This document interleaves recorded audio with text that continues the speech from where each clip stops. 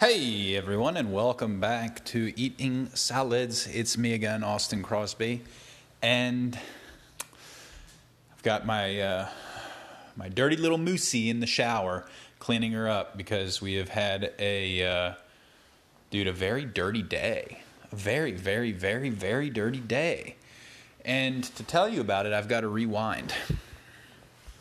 recap some things from the years. Well, we first came here, there were complaints about the backyard, and there was fire in the sky. You couldn't see the sun through the smoke. There were water restrictions where you couldn't run sprinklers, and I had to hand water the entire backyard, which I don't know how big it is. It's like 60 foot by 80 foot or something. It's huge. And I was out there watering to appease the HOA while a nasty neighbor came out and talked to us. I don't know. Anyway, big fat, stupid neighbor woman. Hate her. No, she's a terrible woman. God. So Casey had a billboard that she had installed in Atlanta as an art piece over a Buddhist monastery, where the Buddhists had a billboard like literally coming out of their temple, and it was always like ads for Carvana, etc. So Casey took a picture of it and then photoshopped that picture onto the billboard. So you were driving down the interstate outside of Atlanta, you'd look up, and this monastery had a picture of itself over itself with a billboard, and then in the billboard of the photo was another picture of the billboard in the photo, and it went in and collapsed in on itself. And the monks, they did not like it. They asked her to take it down after a little over a month. So we collected it, and when we left Atlanta, it was in the garage. We had this terrible backyard, which we had decided to, what's the word for it?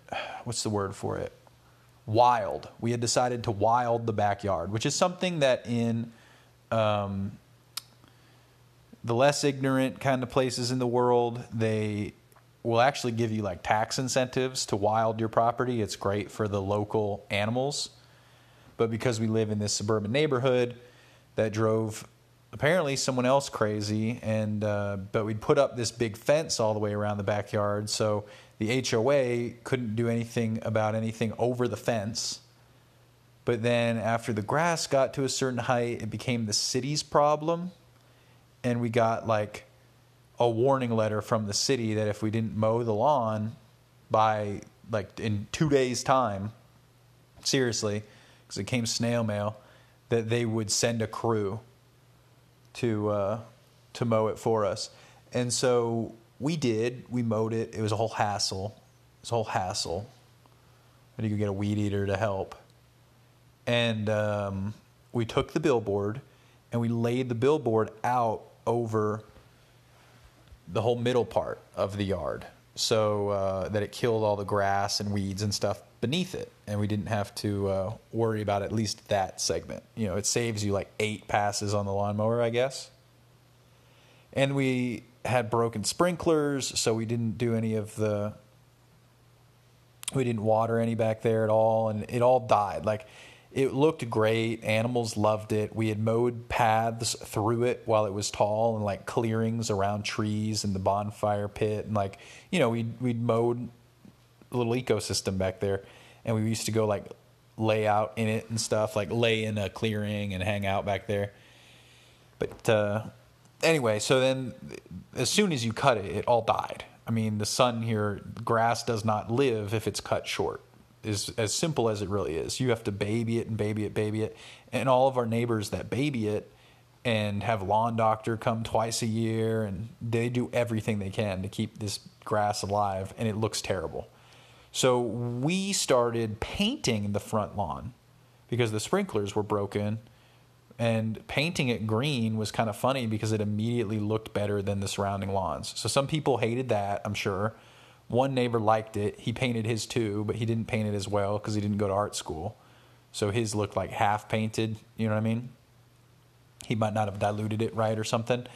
But ours looked good, and we actually did it well. The neighbor that most loves his lawn and couldn't keep it healthy was on vacation. And then you have to imagine when he left, our lawn was all like straw and dirt. And then he came back and it was like miraculously super green. They never asked about it though. So we did get the sprinklers fixed, but they tied zones together in a way that we would have to water the entire backyard to water the front yard because they wired them into the same zone, even though one is like 3 times bigger than the other one. And we were using, by the way, for the sprinklers, if you run the sprinklers, it uses 20,000 gallons of water a month, whereas our normal inside usage uses only 3,000. So it's not worth it, or in the worst drought of 1,200 years. When the winter came, we removed Casey's tarp, Casey's billboard. We folded it up and put it back in the garage, and it left a neat dead rectangle in the center of the backyard. And fast forward to today, what we did was we went and we've planted like a few rows of trees and bushes along the side by the fence as well, or not a few rows, but just, a few in a row.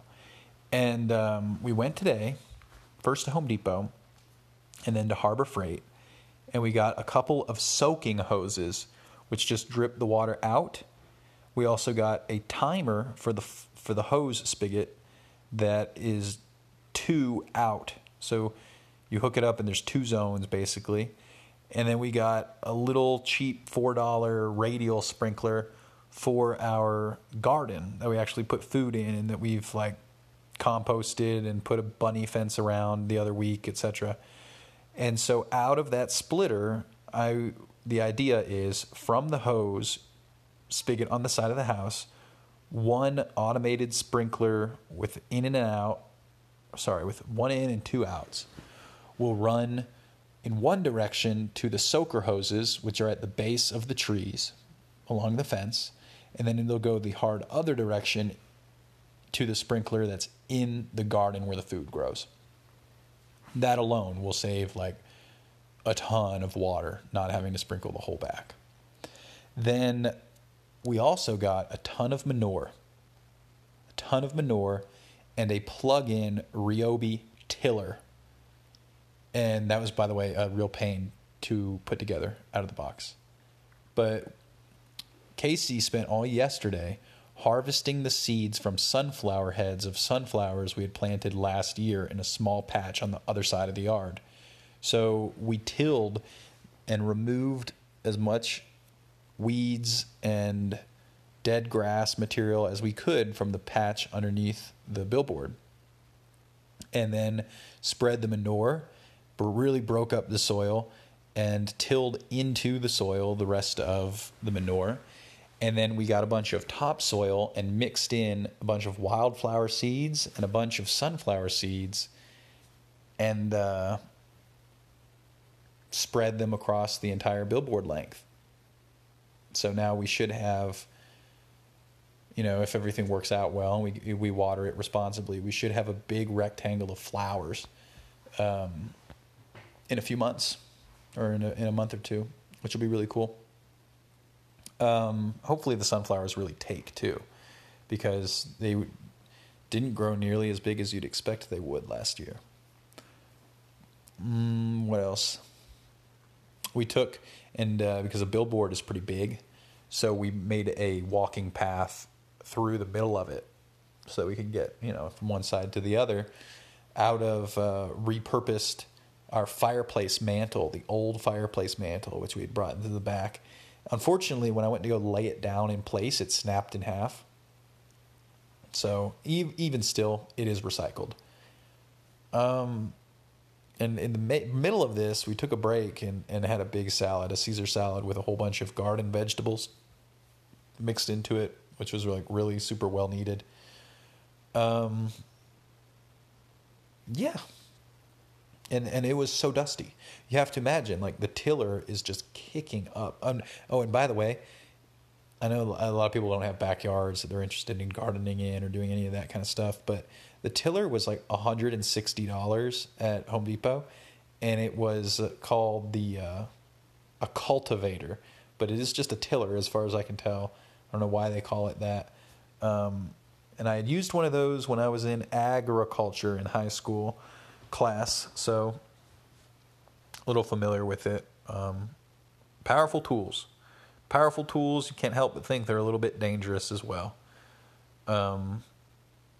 Kicked up so much dust, covered us. It's the kind of dust where when you take your shoes off and then you take your socks off, you have dirt on your feet.